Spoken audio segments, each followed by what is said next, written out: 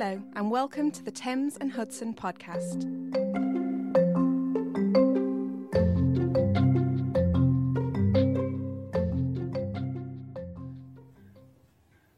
The Barbican Art Gallery is staging the first Lee Krasner retrospective in Europe for over 50 years, and this reclaims and celebrates Krasner as the formidable artist and major pioneer of abstract expressionism that she was, rather than being all too often marginalised as the long-suffering spouse of Jackson Pollock.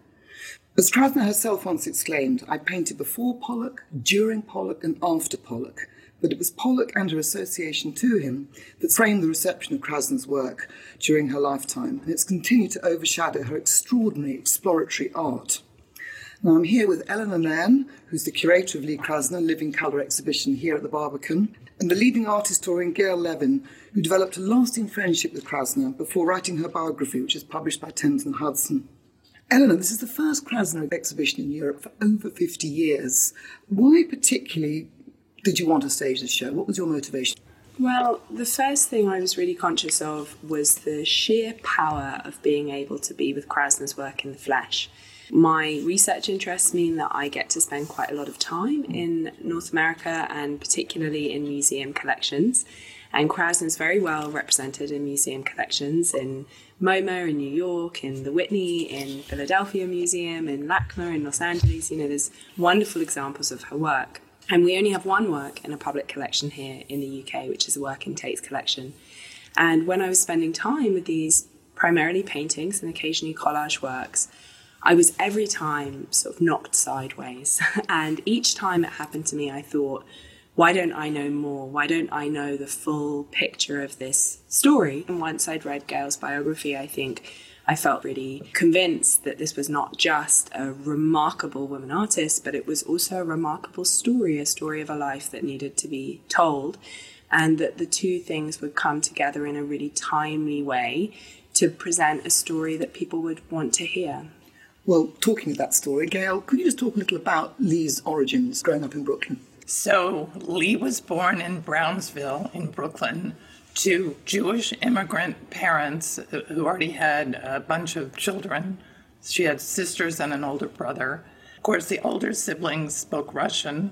They came from the Russian Empire, the Ukraine. And the older brother and the father immigrated right before her mother and the girls.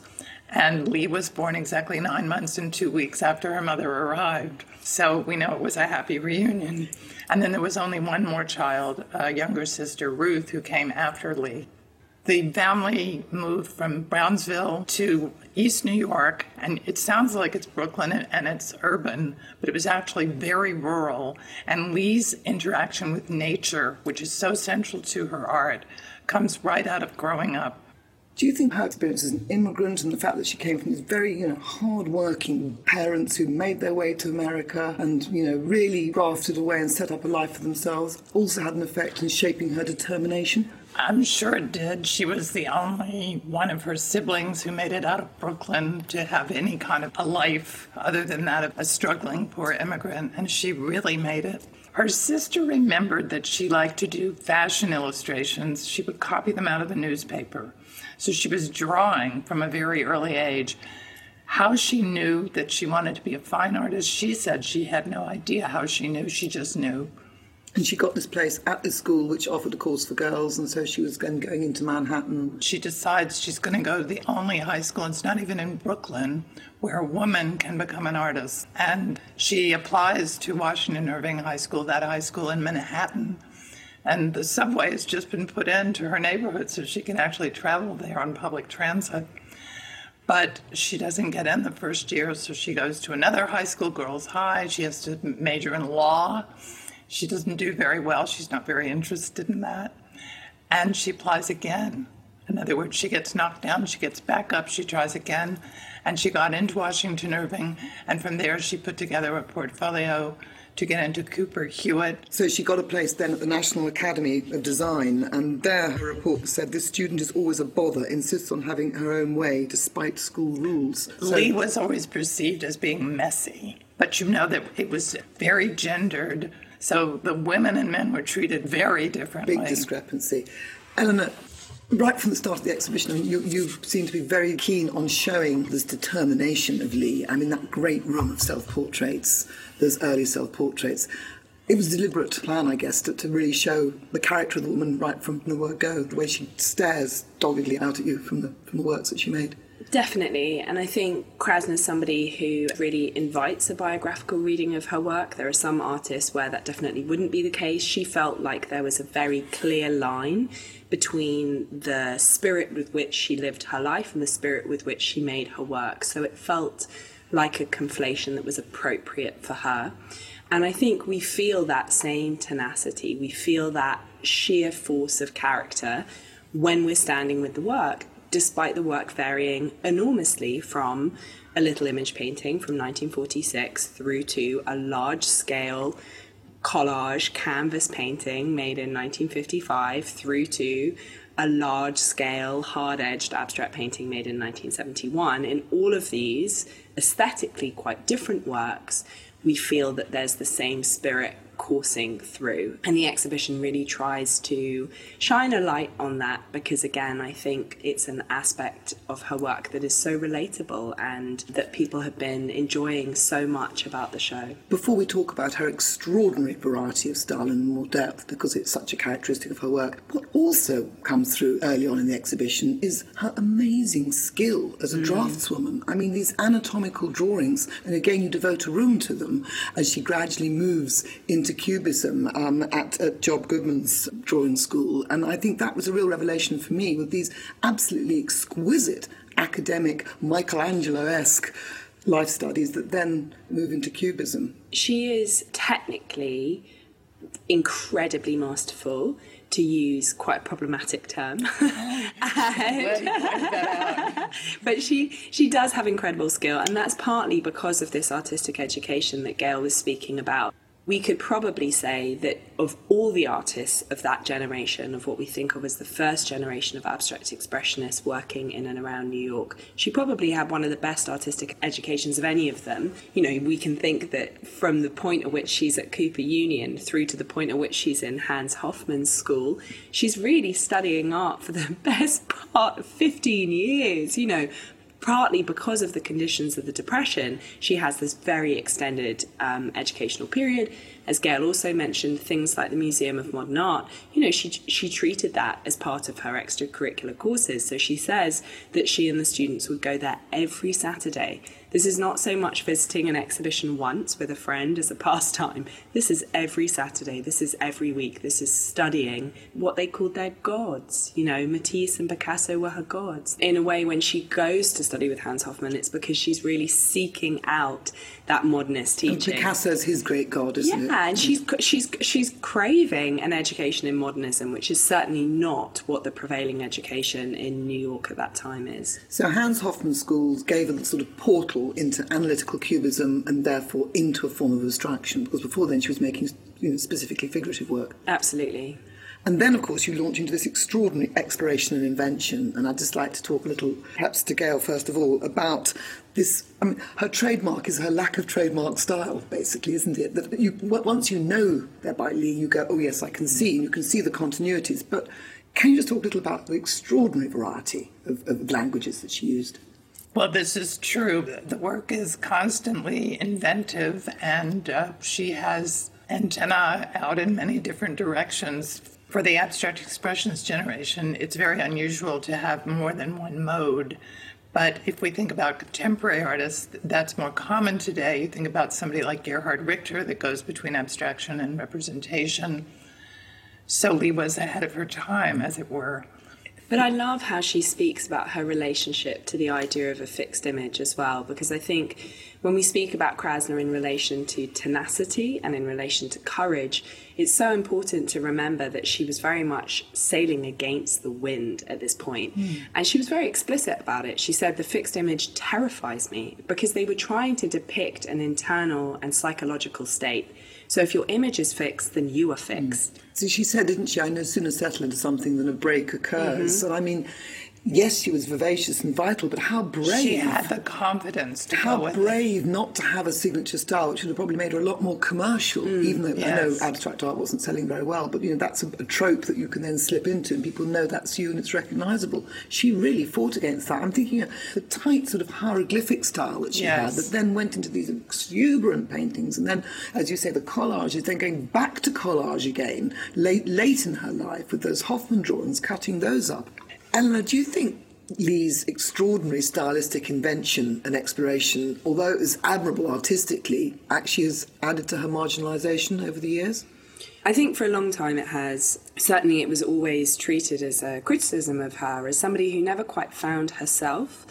And I think it's very interesting that for me that is quite a gendered criticism. So it's interesting that, for instance, with Pollock, we sometimes think of him as someone who had a signature technique, the drip paintings. But he really only makes the drip paintings for about 3 years. And of course, in the period prior to that, he's making quite surrealist-inspired work, very heavily influenced by the Mexican muralists, who are, of course, spending time in New York. And afterwards, he's making the black and white stain paintings. And he has a long period at the end of his life where he's making very little at all. Similarly, Mark Rothko has a long period of biomorphism before he's making what we think of as being the kind of quintessential Rothkos. De Kooning never really settles on a singular style and, of course, has some rather remarkable inventive periods towards the end of his career. And art historians, critics have tended to be not just more forgiving of those instances of male artists where there's been a degree of variety, but actually celebratory of that. And I think with women artists, they've expected a degree of them being infallible. The idea that, okay, they might shift a bit, but everything that they made needed to be equally brilliant. And of course, that doesn't reflect a true or very rich artistic career.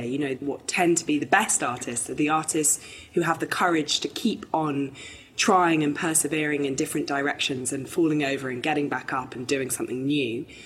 And I think, as Gail says, in many ways, Krasner was quite proto-contemporary in her style of work because she wasn't fearful about trying out these different avenues. And that's what's been so rewarding about staging this exhibition now, is that a 21st century audience and a series of 21st century critics come to it with a very different critical language. That is fascinating. Totally fascinating. The critics of Krasner's generation came to a woman artist work with an extraordinary amount of bias.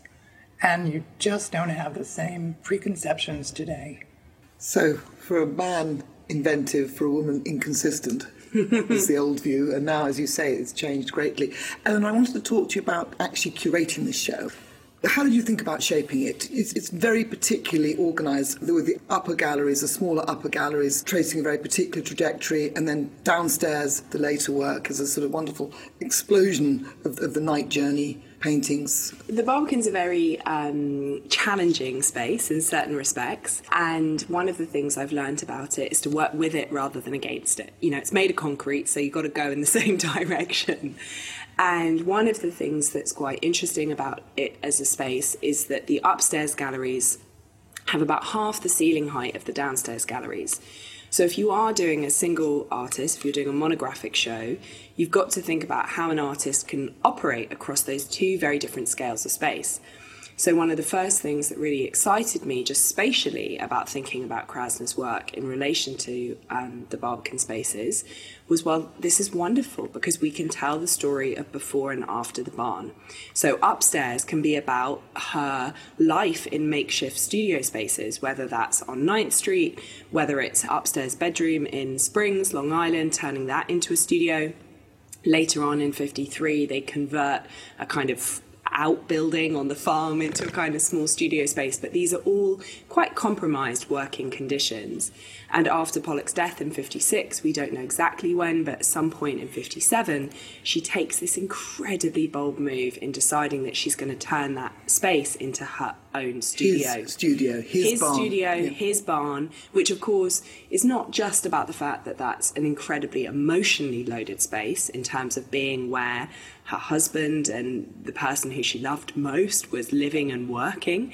It's also a space that's been mythologized by the media. So if we think of Hans Namuth's photographs, if we think of the coverage in Life magazine, all of these moments have really welded Pollock to this particular environment. So to make it now her own was quite a brave statement. It was also enormous as well. And it was enormous. And it meant that suddenly she could tack these lengths of unstretched canvas to the wall, and she could make works like the Seasons and the Whitney's collection. She could begin work on her, what we call her Night Journey paintings, or her Umber series paintings, and then later on the Primary series paintings. So that was the core aspect of how I originally thought about the layout of the show.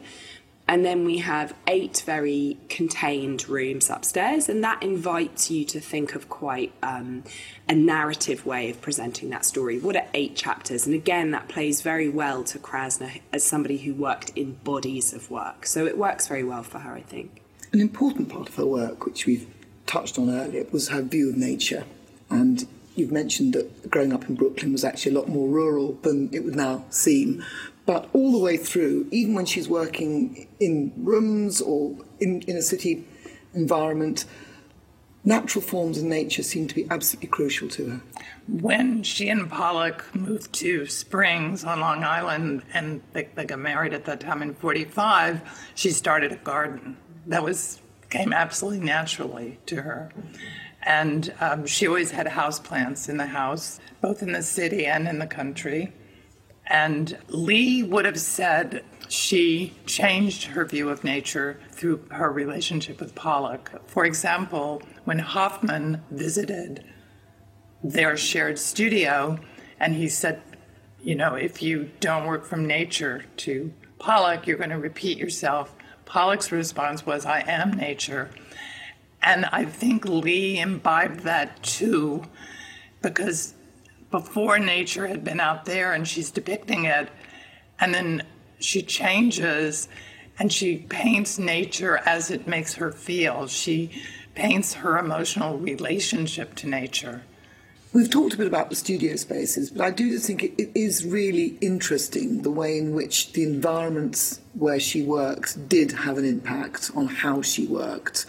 And you've reproduced that in the exhibition brilliantly with the smaller spaces upstairs and then the larger barn moment downstairs, and off she goes then in larger, more generous spaces. But one could also use it slightly symbolically as well, that she's sort of shunted around where Pollock needed the space. She would then take the smaller room.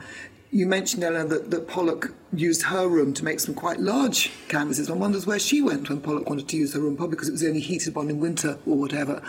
And this brings us on to the sort of way in which she did very much accommodate Pollock and his modus operandi.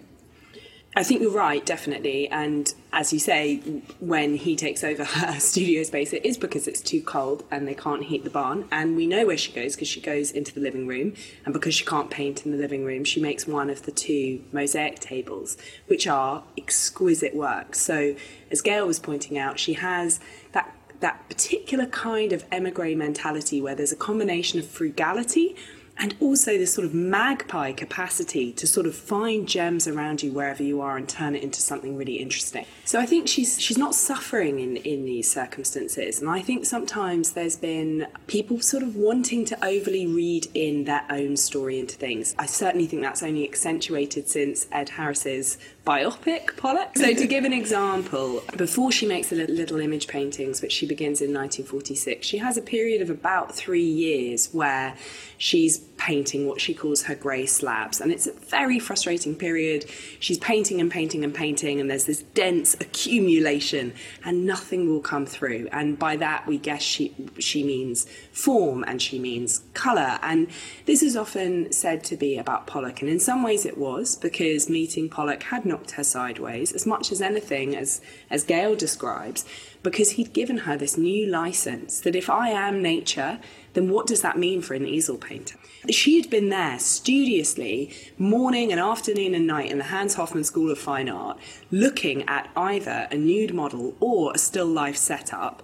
And in varying degrees of abstraction, she's still relating to that outside image. And suddenly, this door has been flung open and she's been told, all of that is beside the point. You can actually paint what's inside. So yes, it's partly about Pollock, but we can also look around a bit more and see there's the death of her father. And she writes to friends of hers, she writes to Mercedes Carlos at the time saying, you know, it's torn me to shreds. She had no idea what the grief of the loss of a parent would do to her. There's also, as Gail writes brilliantly in the book, there's also the Second World War and what that meant for a Jewish emigre artist to be learning about the full horrors of the Holocaust, which of course hit America very late. They're only really getting the full picture of that story much later on than people would have been conscious of that in Europe. And what that meant for her to have been so dislocated from that background. So there are literal layers of paint in the grey slabs, but there are also emotional and psychological layers. And I think we have to be very careful about avoiding the temptation of reading the relationship between Krasner and Pollock in too straightforward a way. Taking absolutely the complexity of the situation and the fact there were many other factors influencing Lee apart from her relationship with Pollock, nonetheless, she did to a great extent feel rather pigeonholed as his wife, and I think slightly irked that she was passed over on several occasions. I'm thinking about Rebecca Oh, no, Parsons. she was never slightly irked. She was truly irked. Talk a little about the scales. Yeah. I mean, how did she feel about this? Was it an overshadowing, or was it something that She was more of a stimulation? never, ever jealous of Pollock or the attention he got. She was thrilled with that. She was working all the time to keep Pollock on the wagon and producing and showing. She was never competitive in that sense. She absolutely had complete faith in Pollock's talent, as she was confident in her own talent. But I think she had a very realistic picture of how women were treated at that time and what opportunities they had. And, you know, she dealt with Peggy Guggenheim, Pollock's dealer, and then Peggy went to Europe after the war, and she dealt with Betty Parsons, Pollock's dealer, and even the women. But not very sisterly, were they? Well, you can't really blame them because the buyers were men that wanted to buy art by men. I mean, she did say, didn't she, Eleanor, that in a way it was a blessing that she didn't have the acclaim that perhaps, you know, she might have done if she hadn't been the widow of Jackson Pollock, because she could then change her style. She could then be free to experiment as much as she liked. Is that brave speak, or is that genuinely felt, do you think? I think she had a very complicated career. I mean, we have to remember that unlike many of the abstract expressionists who did not tend to live full lives, we're looking at a career from 1928 through to 1976 in the show. So we're looking at best part 50 years worth of work. And of course, she continued making work right up until her death in 1984.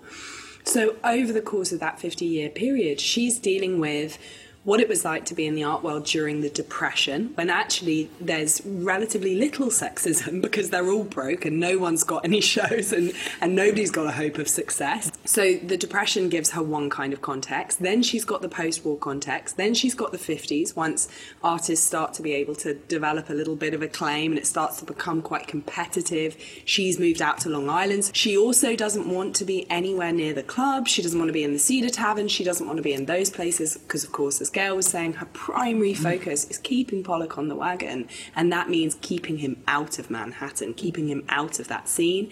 She's then got the 60s, a point at which actually she's really coming into her own. But she's showing coming, London, the Whitechapel she's showing show, in which London, toured the UK as well. which tours the UK.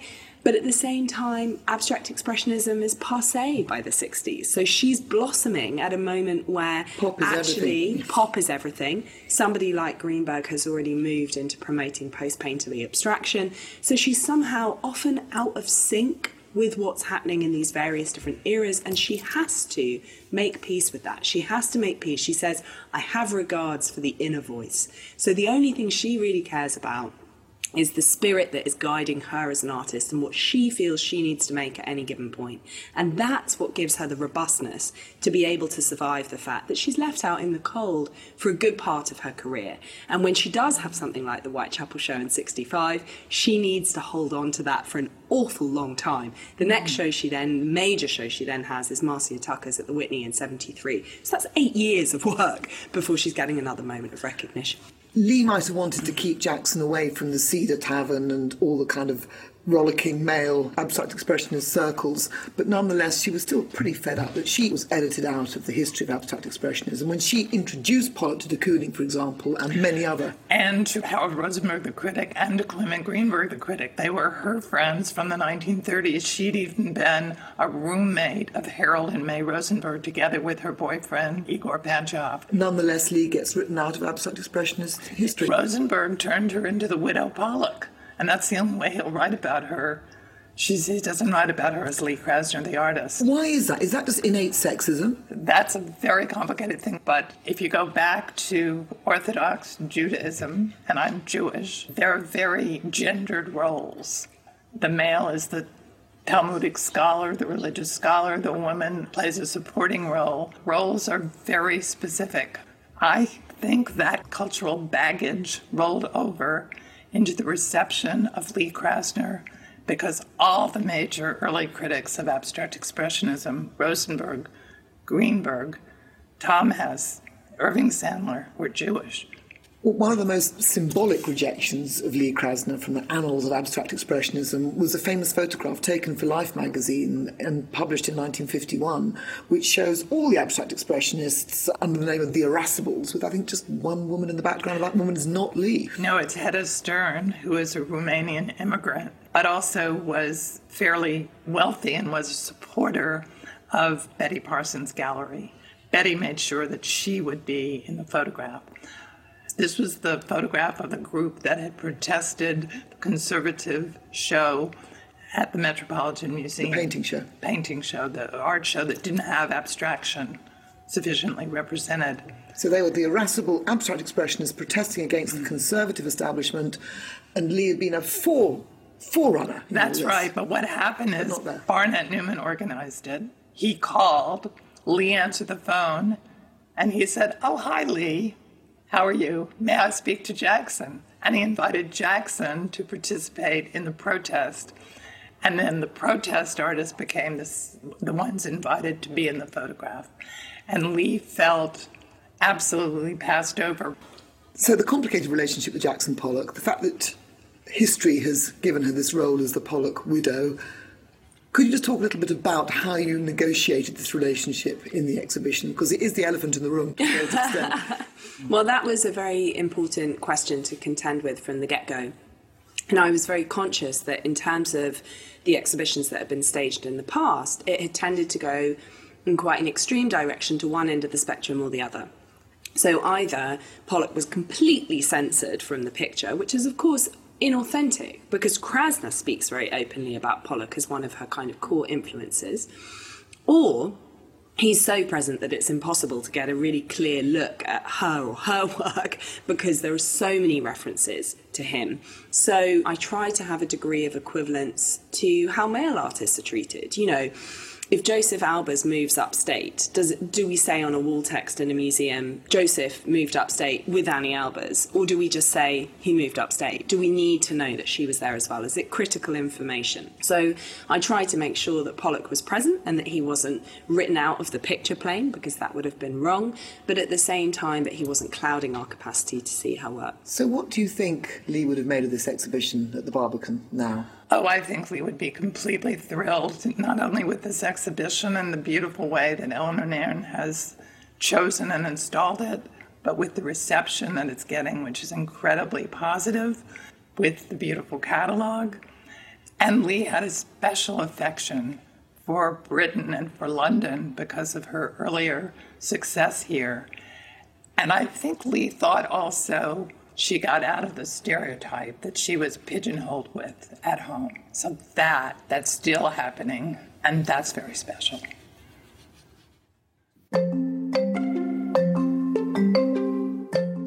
You've been listening to the Thames and Hudson podcast.